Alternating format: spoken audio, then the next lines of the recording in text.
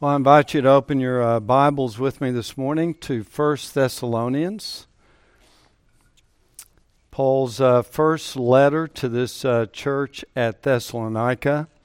Interesting, of all of Paul's letters in the New Testament that we have, 1st and 2nd Thessalonians may have been the very first ones that we have in our canon. The only other letter that competes with that is the book of Galatians. But it may very well be that 1st and 2nd Thessalonians are the very first letters that Paul wrote that we have in our canon. So these are very special indeed. You know, today whenever we write a letter or send an email or whatever it may be, it's customary for us to put our name at the end of the letter. It's just kind of our style. Now, people know who it's coming from. If you get a letter, they have the return address, so they have an idea, or they can read your email address before they read the message. But it's interesting that we, in our own custom, we put our name and our information at the very end. The custom in the first century was the opposite. Every letter that was written kind of in the Greek culture followed a similar pattern, and Paul's letters follow that same pattern. And that is to identify the sender and then the ones to whom the letter is going, and then followed by some kind of a greeting. And that's exactly the way we see that Paul is addressing the letter to the Thessalonians. So let's begin by kind of diving into the author of the book. And it's interesting that we read Paul and Silvanus and Timothy. Now, Paul was the author of the letter. That's pretty clear. It's inspired by God. But he also includes these two trusted, faithful co-workers, Silvanus and Timothy, who were associated with him in bringing the gospel to the Thessalonians. So they're kind of there with him. They're with him even in Corinth, where he is writing this letter to the Thessalonians. And so he includes them by way of courtesy, by way of endorsement, and by letting them know that these faithful brothers who joined Paul in bringing the gospel to the Thessalonians is still with him now, and they send them their greetings. It's also interesting that Paul does not identify himself as an apostle of Jesus Christ, which he does in many of his other letters. The reason may be that his apostleship was not being undermined yet in the church at Thessalonica, so he has no need to make reference to his apostleship. But he also mentions Silvanus and Timothy. Now, Silvanus is the same guy called Silas in the book of Acts. Silvanus is the Roman version or the Latin version of his name, and Silas is the Greek form of the same name. We learn from the book of Acts that Silvanus or Silas was not only a leader in the Jerusalem church, but he was also a prophet of God. So when Paul and Barnabas came down from Antioch to Jerusalem for the Jerusalem council to determine whether or not Gentiles had to be circumcised or not in order to be saved, they met Silas at the Jerusalem church. And Silas, again, was a leader of the church in Jerusalem. He was also a prophet of God. So the early church at Jerusalem, when it was time to send out the results of the Jerusalem council, they sent Silas to go back with Paul and Barnabas to Antioch. They trusted Silas. He was a man of great recognition, not only within the church, but he was a faithful brother, a godly man, a leader in the church. And so they wanted him to go back to lend his voice to the results of the Jerusalem council. So he now goes back to Antioch. There it is. And that's where Paul will start his second missionary journey, where the red arrow is. So when Paul begins his second missionary journey, he normally would have gone with Barnabas, but what happened? They had a controversy over taking John Mark. John Mark had gone with them on the first missionary journey, but he had bailed out halfway through. So Paul doesn't want to take him on the second missionary journey. So Barnabas takes John Mark, and they go to Cyprus, and Paul chooses Silas to go with him on his second missionary journey.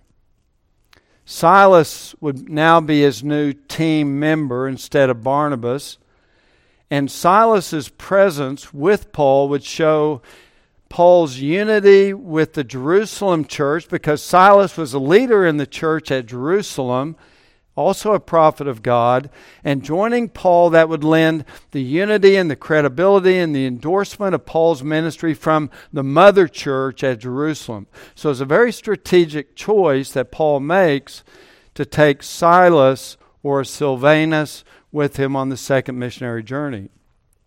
It's interesting that after that second missionary journey, Silas no longer goes with Paul.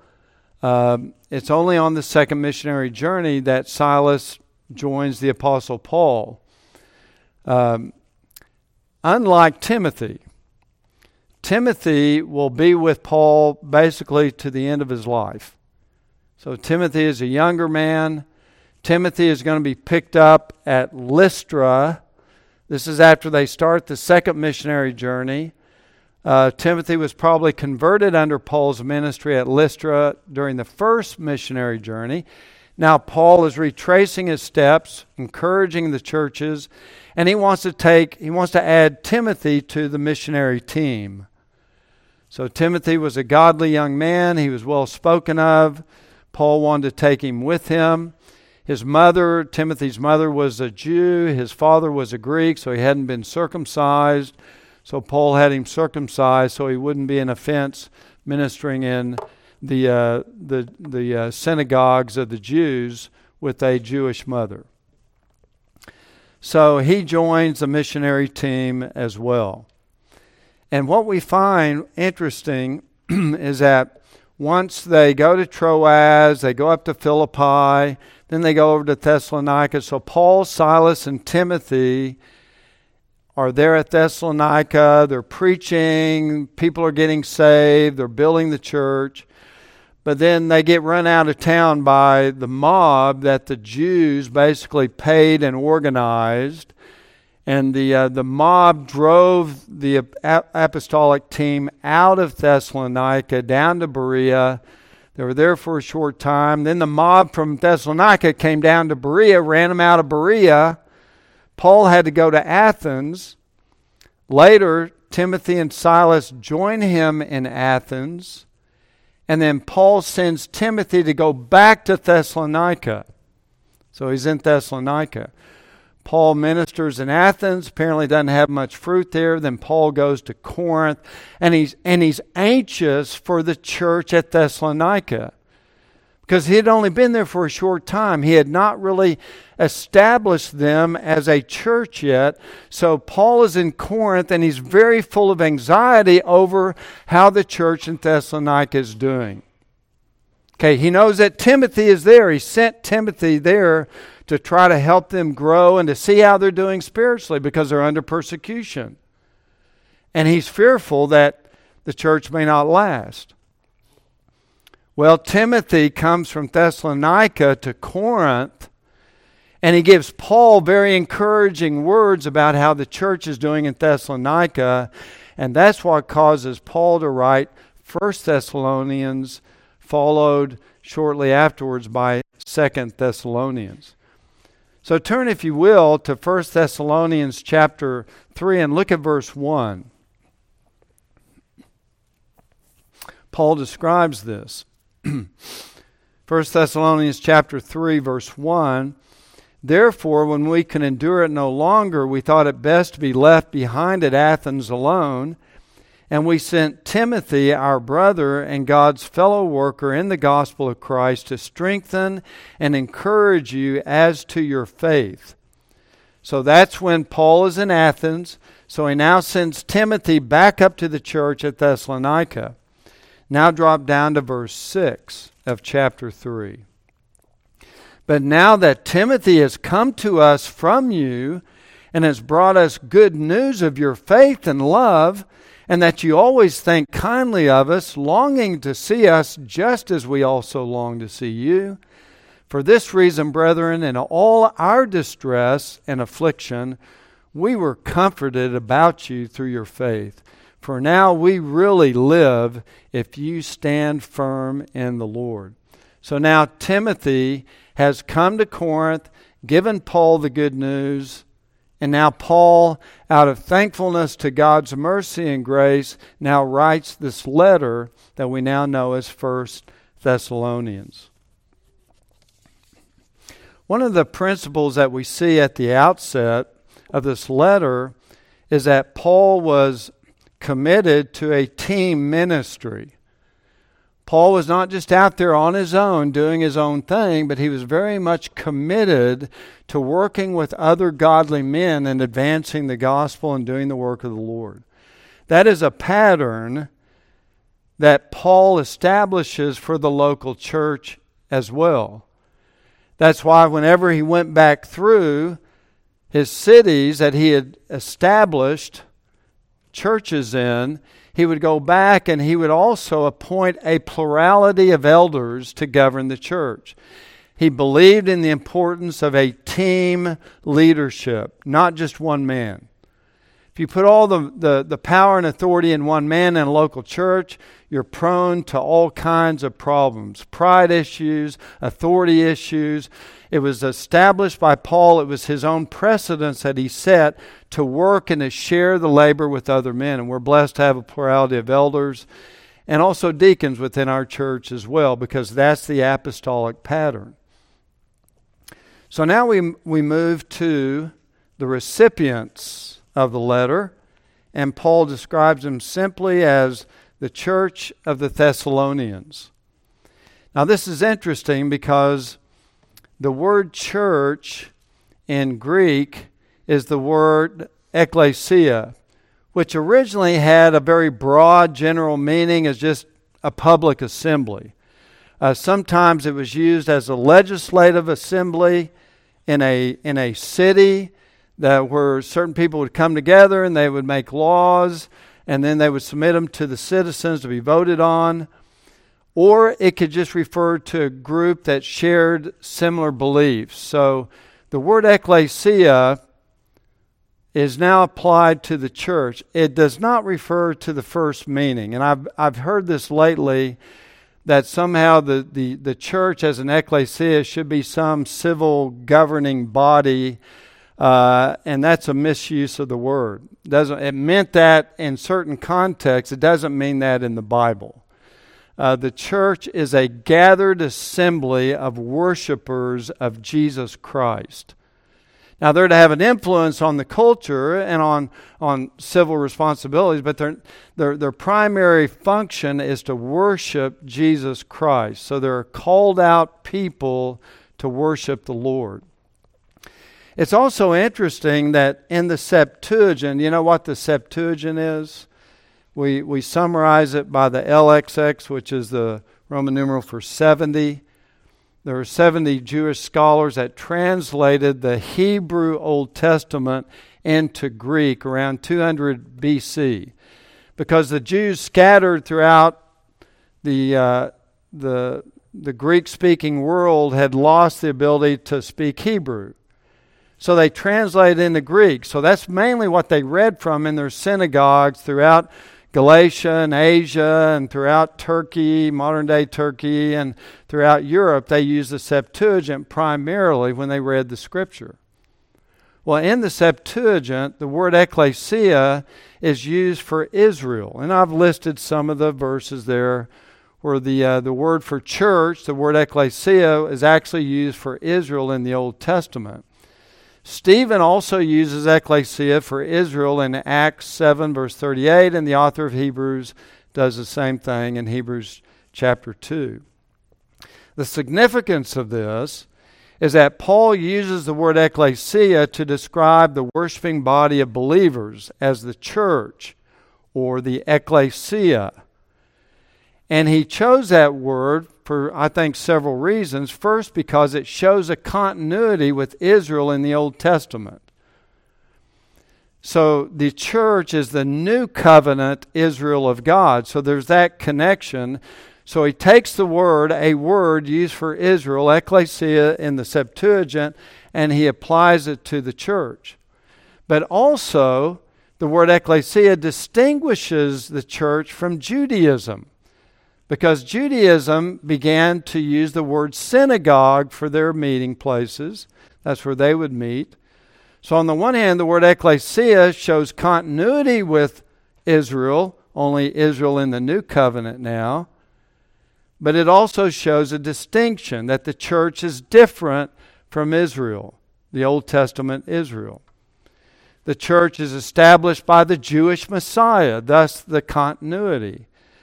But it's also Jesus Christ who is the Jewish Messiah, which Judaism rejected, so there is the distinction as well. So once he calls them the church of the Thessalonians, he adds another very important phrase. This church is in God the Father and the Lord Jesus Christ. So they're in God and in Christ. That's the idea. In other words, this church planted in the city of Thessalonica is a church that is God-centered.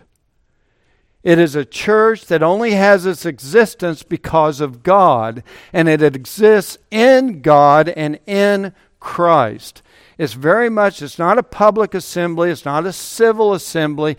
This is a religious assembly of believers who gather together to worship God. They are in God and in Christ. That's their identity.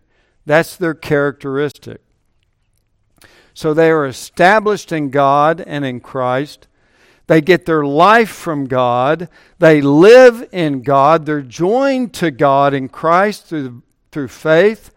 They have a vital union with them, like the branch that abides in the vine. You remember John 15. And Jesus said, "You are in me and I am in you." So there's this vital union that believers have in God the Father and the Lord Jesus Christ. Later on, earlier, Paul told the people at Athens that in Him we live and move and have our being, in God. And so here he's describing that this church is a church that is placed spiritually in God the Father and in the Lord Jesus Christ. The preposition in Greek can also be translated by. So both ideas are really in view here. They are both in God and they exist by God. It's by God's grace that He saved them and joined them together in the church. So all this is emphasizing that the church is not a mere man-centered social club governed by the ever-changing values of our culture. We are not a business with a consumer mentality trying to draw customers on Sunday morning. So you need the light shows, you need all this other stuff. We're not that. We are a worshiping, God-centered, God-made assembly of believers who believe in and trust in and love and seek to honor Jesus Christ. That's who the church is. And Paul wants to give this young church an anchor for their faith by reminding them of their identity, which is important in light of the fact that they were also going through persecution. So Paul wants to reassure them of their position in God and in Christ, the one and only true God, as opposed to all the paganism that's out there. So he wants to secure their faith, knowing that they are in God and in Christ. And from God and Christ comes their life, their strength, their stability, because they are in God by His grace. They belong to God. Now, one other important observation, that in the Greek syntax, when you have one preposition in that connects two nouns that follow, the first noun is God the Father, the second one is the Lord Jesus Christ. This particular construction in Greek indicates that the two, God and Christ, are very intimately joined together. In other words, they are both God. So that this church exists in God the Father and God the Son, also called the Lord Jesus Christ. And the Greek syntax makes that emphasis. So both are basically attributed as being divine. And Paul will add the Holy Spirit later on, so he affirms the Trinity. But all believers are in and united with both God the Father and God the Son simultaneously. This is just kind of the way Paul is emphasizing it. And this speaks powerfully to your redemption and your protection, because you are in God and you are in Christ. Can anything in this universe pry you out of being in God and in Christ? No, nothing can. We are in God and Christ like Noah and his family were in the ark. We are protected and sealed by God. And it's just a beautiful thing to realize that part of our redemptive blessings is that we are in God and in Christ, and Christ says He's also in us. There's that vital union that we have with our Savior. So from here, Paul then just refers to the Lord Jesus as the Lord Jesus Christ. And this is the one we believe in for salvation. This is the one we love. This is the one we seek to follow and serve. The Lord Jesus Christ.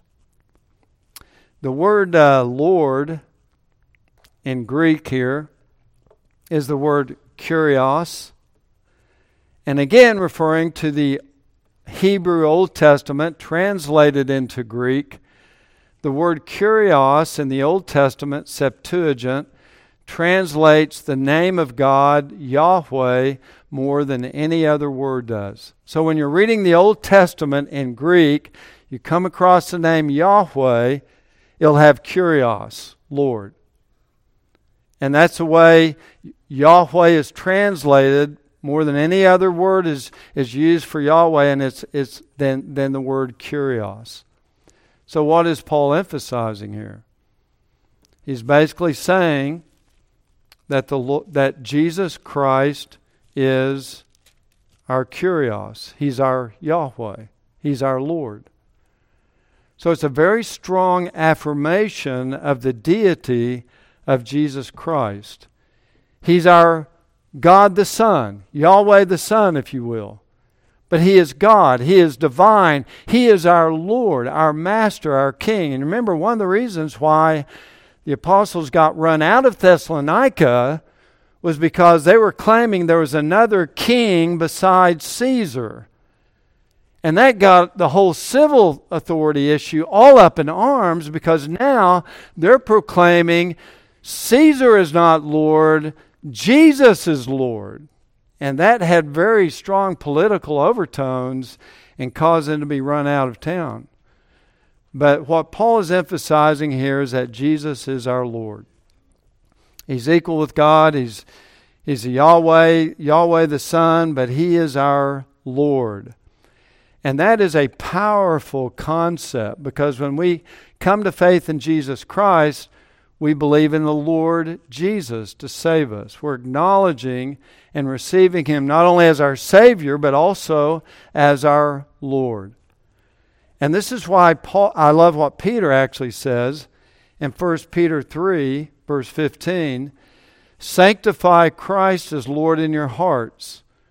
always being ready to make a defense to everyone who asks you to give an account for the hope that is in you, yet with gentleness and reverence. But sanctify Christ as Lord in your hearts.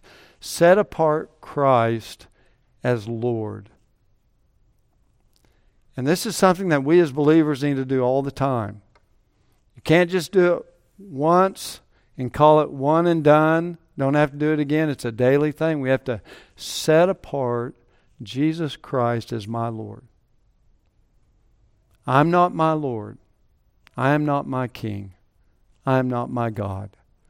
Jesus Christ is my Lord. And every day we need to get up in the morning. We need to remind ourselves that I'm not in control. I'm not the master of my fate. I serve a living Lord, and that's Jesus Christ. Christ is our Lord. And that means He needs to be the Lord over every area of your life.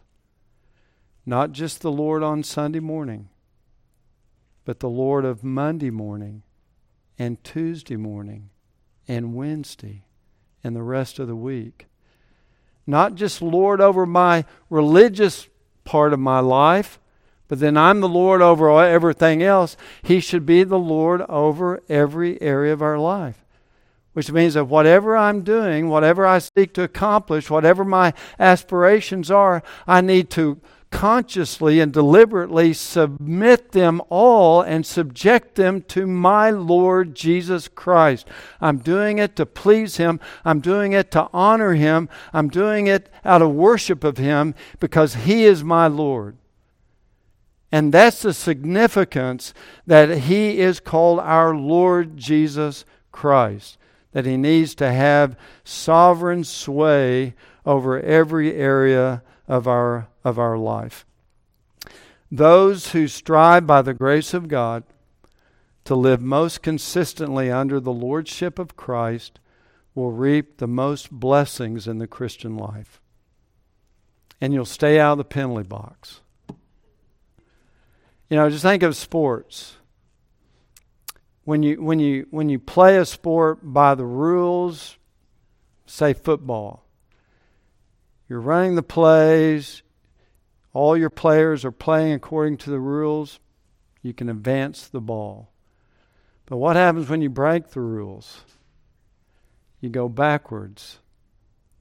When you live under the lordship of Christ, not that we do it perfectly by any stretch of the imagination, but those who are most consistently seeking to live under the lordship of Christ in every area of our life, they're the ones who are going to have the most success in advancing and progressing in the things of God. Those who are breaking the rules, those who are living under their own lordship, they're trying to live independently of the relationship with the Lord, they're going to want to be penalized. They're the ones who are going to be going backwards. And life gets harder. Christian life makes less progress because Jesus is not the Lord of every part of my life. Is He the Lord of your life? See, we need to ask ourselves that question. And if you're like me, you immediately feel guilty and you need to say, oh Lord, help me. I need more grace. But that's the key. He is your Lord in every part of your life. He's the Lord Jesus Christ. Well, the second word that Paul wants us to know about our Savior is that His name is Jesus. That's His personal name given to Him at birth, instructed by the angel who told Joseph that you will call His name Jesus, for He will save His people from their sins. You know what Jesus means, the name Jesus? It means Yahweh is salvation. Or we can translate it, some say, the Lord is salvation. That's His name. That's what He does. The name fits Him perfectly. He will save His people from their sins. So name Him Jesus, because the name Jesus means the Lord saves. And this baby is going to grow up to be a man, and He's going to save His people from their sins. He can do that because this is a one and only unique little baby. This baby is fully human, yet without sin, so He can represent us on the cross. He can take our sins upon him because he can be our substitute. He fully shares our nature. He can bear all of your sins. But he's also fully God, so he can fully satisfy the infinite wrath and judgment of God that we deserve. He's the one and only mediator between God and man, the man Christ Jesus. There is no other. He is Jesus, and he alone can save you from your sins. Peter says in Acts 4:12, there is salvation in no one else, for there is no other name under heaven that has been given among men by which we must be saved. So Jesus is a special name for us because it describes him uniquely as our Savior. And Jesus, therefore, can say to any unbeliever, someone that is a Christian in name only but not in heart, come to me, all who are weary and heavy laden, and I will give you rest. See, Jesus calls sinners to come to him. To come to him because he can give you rest. Forgiveness and spiritual rest that will last for an eternity. Come and he will give you rest. I don't know if there's someone here this morning that is weary in your sins. You are burdened by the troubles and sorrows of life that your sins have brought your way. If that's the case, Jesus calls you and invites you to come to him. If you are heavy laden, if you are burdened, if you're weary, come to him. Because he and he only can and will forgive you and save you. Come to Jesus, he will set you free. Come to Jesus, he will give you rest for your souls and eternal rest in heaven. Because all the problems that you're facing in this life are but the fruit of a root core problem, and that is our sin. That there is enmity between us and God, and that must be removed before we can ever have rest from God. And Jesus is the only one who can remove it. So this is a precious invitation. Come to me, all who are weary and heavy laden, and I will give you rest. Maybe there's someone here this morning that needs to do that. This is also a great verse for believers as well, because oftentimes we allow the world and our own troubles to weigh us down so much, we lose the rest and peace that we have in Christ. Jesus says, come to me. I'll restore you. I'll give you that rest. What an incredible promise.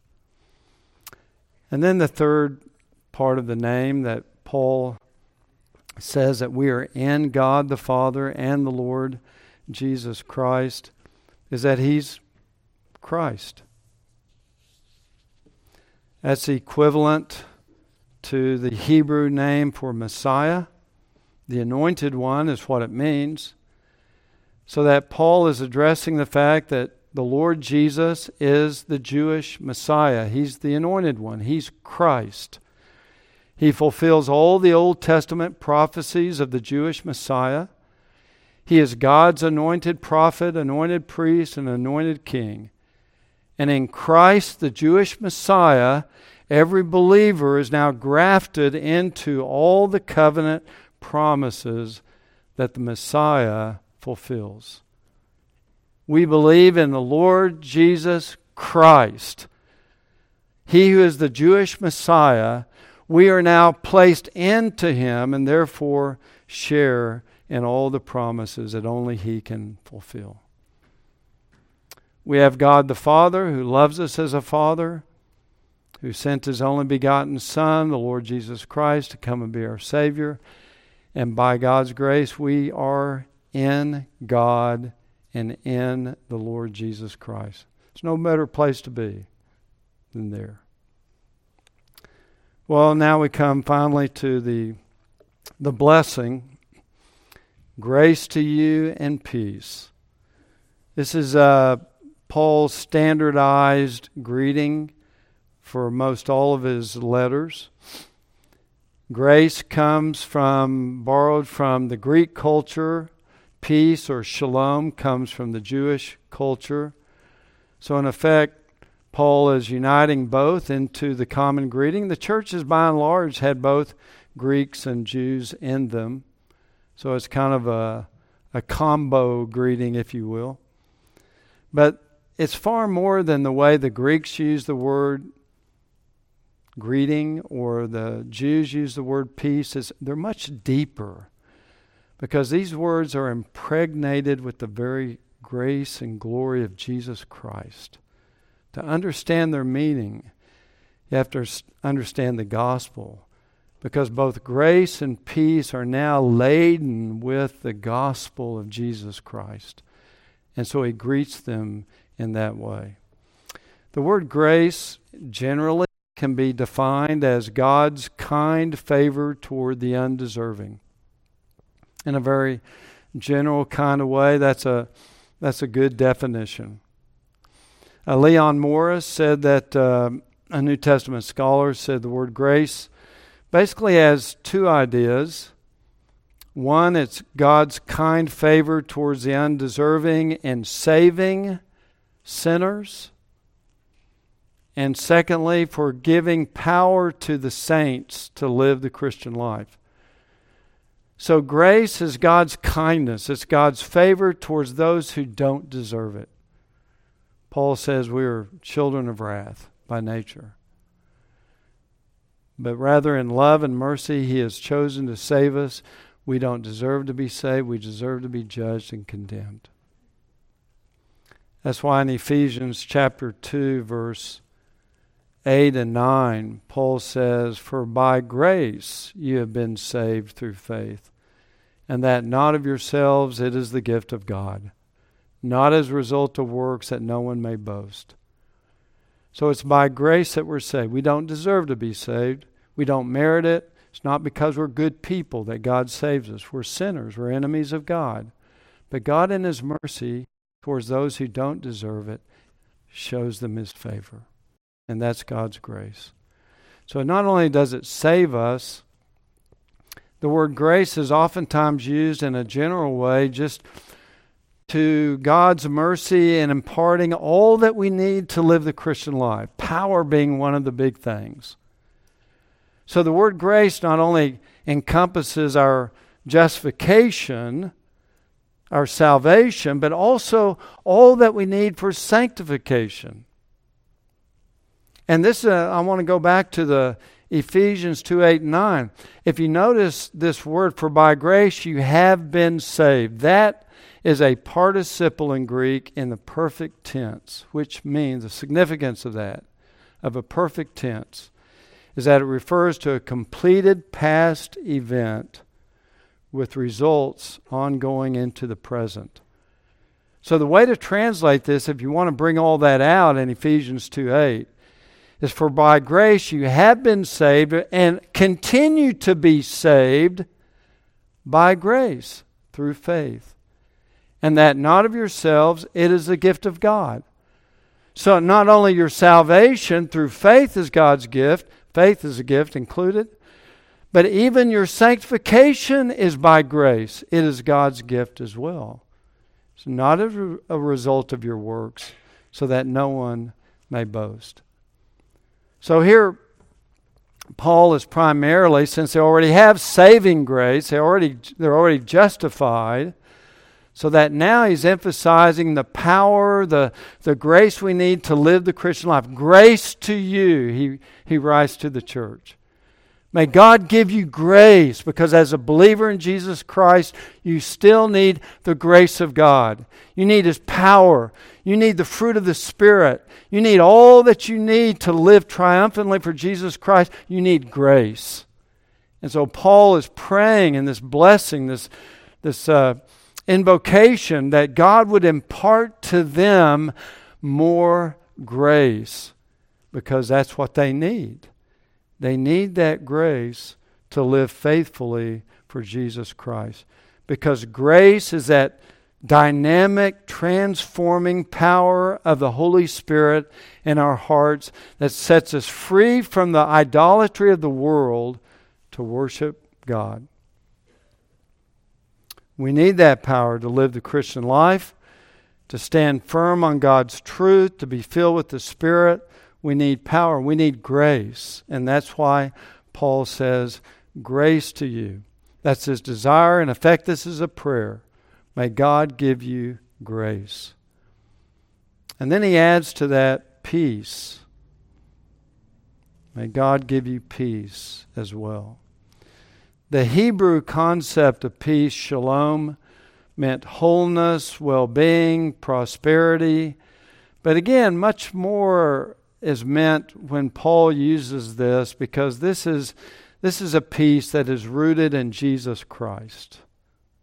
So it's far more than just the Jewish shalom. The word peace in the New Testament can have basically two ideas. It can refer to peace with God, i.e. Romans 5:1, therefore, having been justified by faith, we have peace with God through our Lord Jesus Christ. That peace with God is a peace that we have automatically when we're justified by faith. That means the hostility is removed. The animosity between us is removed. The enmity that we have towards God is taken away. God's wrath towards us is taken away. Two enemies are reconciled to be friends. That's peace. We have peace with God. That is a gift that you cannot lose. It cannot change. It doesn't vary up and down. It's an objective peace with God because of the blood of Jesus Christ. We have peace with God. We have been reconciled with God. Now they already have that, the believers at Thessalonica, so I don't think that's what Paul primarily has in mind, but rather the second meaning, and that is the peace of God. The peace of God is that inner calm that we have when we're trusting in God's character and His redemptive love. Grace is a fountainhead of this blessing, but peace is the river that flows from it. So the peace of God flows out of God's grace as well. So the two are connected. Again, they already have peace with God, but believers in the first century in the church of Thessalonica were in need of a growing, constant peace of God. That peace of God certainly can be connected with our consciousness of being justified, being reconciled with God. That peace of God can refer to the inner feeling of the assurance of salvation that believers can have. But the peace of God just refers to a calmness in our mind, a tranquility in our spirit, even in the midst of storms of life. The peace of God doesn't mean that you live a life without the presence of trouble, but you have God's peace in the midst of trouble, in the midst of the storms. This is the peace, again, of Philippians 4, 6, and 7 that we read earlier. Be anxious for nothing. See, there's a storm. Anxiety, fear, worry, discouragement, the inner storm brewing on the inside. Paul says, be anxious for nothing, but in everything through prayer and supplication with thanksgiving, let your requests be made known to God. And the peace of God, which surpasses all comprehension, will guard your hearts and your souls in Christ Jesus. It's the peace of God, that inner calm, that even though the world is so chaotic, we can have God's inner calm and peace. Not full of worry and anxiety and fear, but we can have that peace in our hearts. The Thessalonians needed the peace of God because they were undergoing suffering at the hands of their own countrymen. We'll get into that more in chapter 2. They were being persecuted for their faith in Christ. The Jews persecuted them because they were calling Jesus the Messiah, who was crucified and raised from the dead, and the Jews didn't want to believe it, so they persecuted for being heretics. The Greeks persecuted because they were calling Jesus Lord. And the civil society said Caesar is Lord. And they're saying, no, Jesus is Lord. So there was a combative spirit. And of course, the civil authorities would persecute them as well. So they needed God's peace because their life was not easy. It was in battle. It was in war. And we need the peace of God today as well, do we not? Banks are failing. The economy is suffering due to inflation caused by reckless printing of money. Our national debt is continuing to skyrocket. We're heading for a war with Russia because of our involvement in Ukraine. Our borders are overrun. Our own government is targeting its citizens for expressing their First Amendment rights. And the ungodly values are being not only legislated, but celebrated and indoctrinated in our schools and by our government and by the entertainment industry, big business, big tech, continually peddling values that are an abomination in the sight of our God. On top of that, just think of all the challenges and the troubles and trials you face today. We need God's peace. We need the peace of God.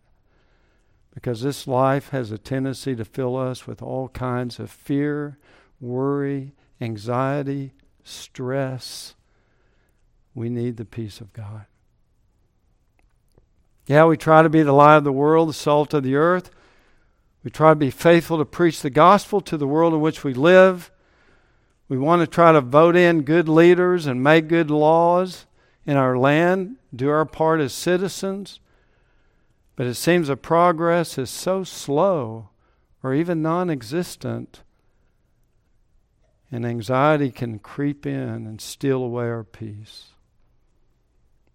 All of that's going on in our world today can create a deep internal fear and anxiety, an emotional storm that we can carry around with us 24/7 if we're not careful. But only God can give us the peace of God. We have peace with God through the blood of Christ. We have the peace of God as we learn to rest in the sovereignty, the control, the plan of our Heavenly Father. And then we can have His peace. I love that story of the disciples in the boat. I refer to it often. It seems like a big storm came on the Sea of Galilee. They're out in the middle of the lake. Fierce gale of wind and waves are crashing against the boat. The waves are sloshing up over the side, starting to fill up the boat. The boat's going to sink out in the middle of the Sea of Galilee. Jesus is sound asleep in the boat. They're terrified. They're full of fear. They're going to lose their lives. They wake up Jesus. They say, "Teacher, don't you care that we're perishing here? Come on, we need help." Jesus stood up in the boat, commanded the waves and the winds to hush, be still, and immediately they obeyed.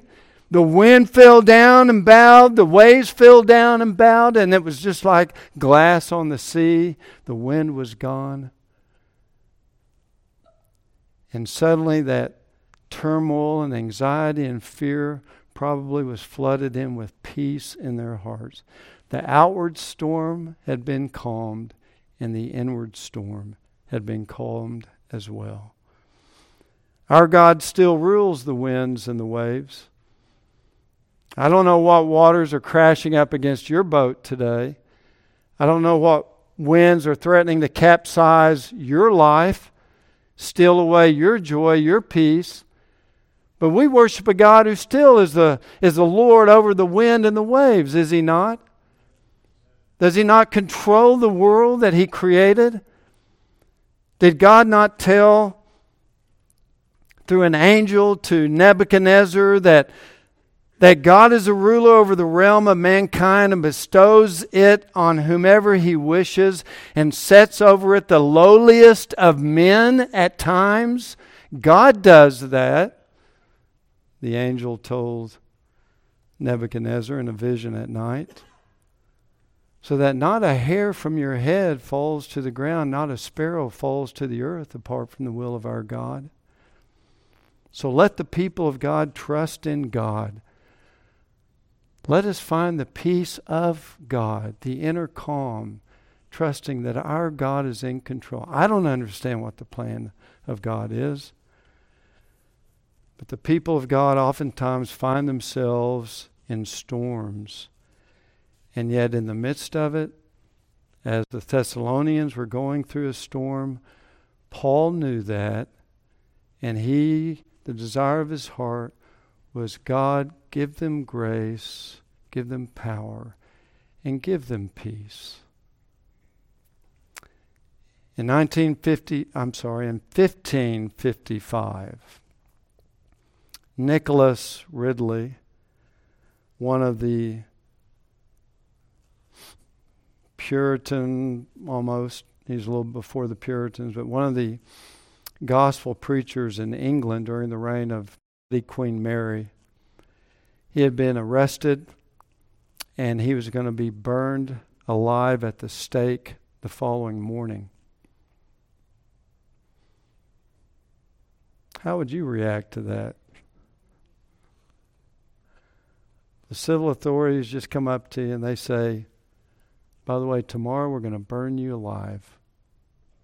Why? Well, because of his faith in Christ.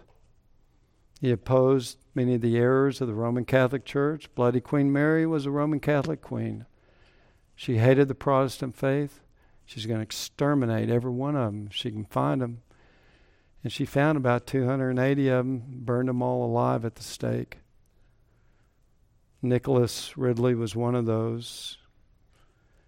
By the way, he was tied up at the stake with his good friend Hugh Latimer. They both burned together.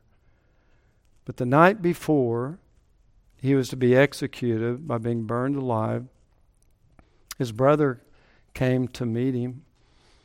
And just imagining what must be going on in Ridley's heart, his brother said, "Brother, I want to be here with you all night long, just to be with you, just to comfort you because of what's going to happen." And Nicholas Ridley turned to his brother, and in kind words, he said, "Not needed. Because once you leave this place, I plan to go to bed and get a good night's sleep." And he did. He had peace in the midst of a storm. The peace of God, where life can be collapsing all around you, and yet in your soul, you entrust your life, your soul, your fortune, your money, your reputation, your business, your work. You entrust it all into the hands of your God who loves you, who's in control, and has a purpose that oftentimes we do not understand. And if by the grace of God you can do that, you can walk in the peace of God. You see, all believers are in need of these two blessings. We need an ongoing supply from God of His grace and His peace. We never outlive our need for these blessings. Grace, because by nature we're still unworthy. We're often weak and distracted and prone to wander. We need God's grace in our life. But we also need His peace, because oftentimes we're so full of turmoil and trouble and fearful and anxiety that we need that calming presence of God in our hearts when we learn to trust in Him and give our future and give our lives into the hands of God and just leave it there. And when we do that, when we trust in the Lord, He whose mind is stayed on Thee, He will keep in perfect peace. Then the peace of God can fill our hearts. Well, may God give each of us this morning an ample amount of grace and peace. If we don't have that this morning, let's just ask God. It comes from our Father, it comes from the Lord Jesus Christ, and He will give it. Again, Isaiah 26, verse 3. You keep him in perfect peace, whose mind is stayed on you because he trusts in you. And may God help us to have both His grace and His peace. Well, let's close in prayer. Our Father, we do thank you, Lord, for this salutation from the Apostle Paul, who knew the struggles that this church was going through. And in great fatherly tenderness of heart, Paul desired that God would place upon them this grace and this peace. He reminds them that their security, their existence, their life is in God the Father and the Lord Jesus Christ. So they are safe and secure in the hands of God. But we all need more grace, Lord. We all need more peace. So would you give that to us this morning, Lord? Would you calm the storms that oftentimes we carry in our hearts with all the worry and anxiety, and just give us a joy and just that tranquility of heart, knowing that you are on your throne, you're in control, and we can trust in you. So Lord, help your children, for we are weak, but you are strong. So grant us, Lord, your grace and peace. We pray in Jesus' name. Amen.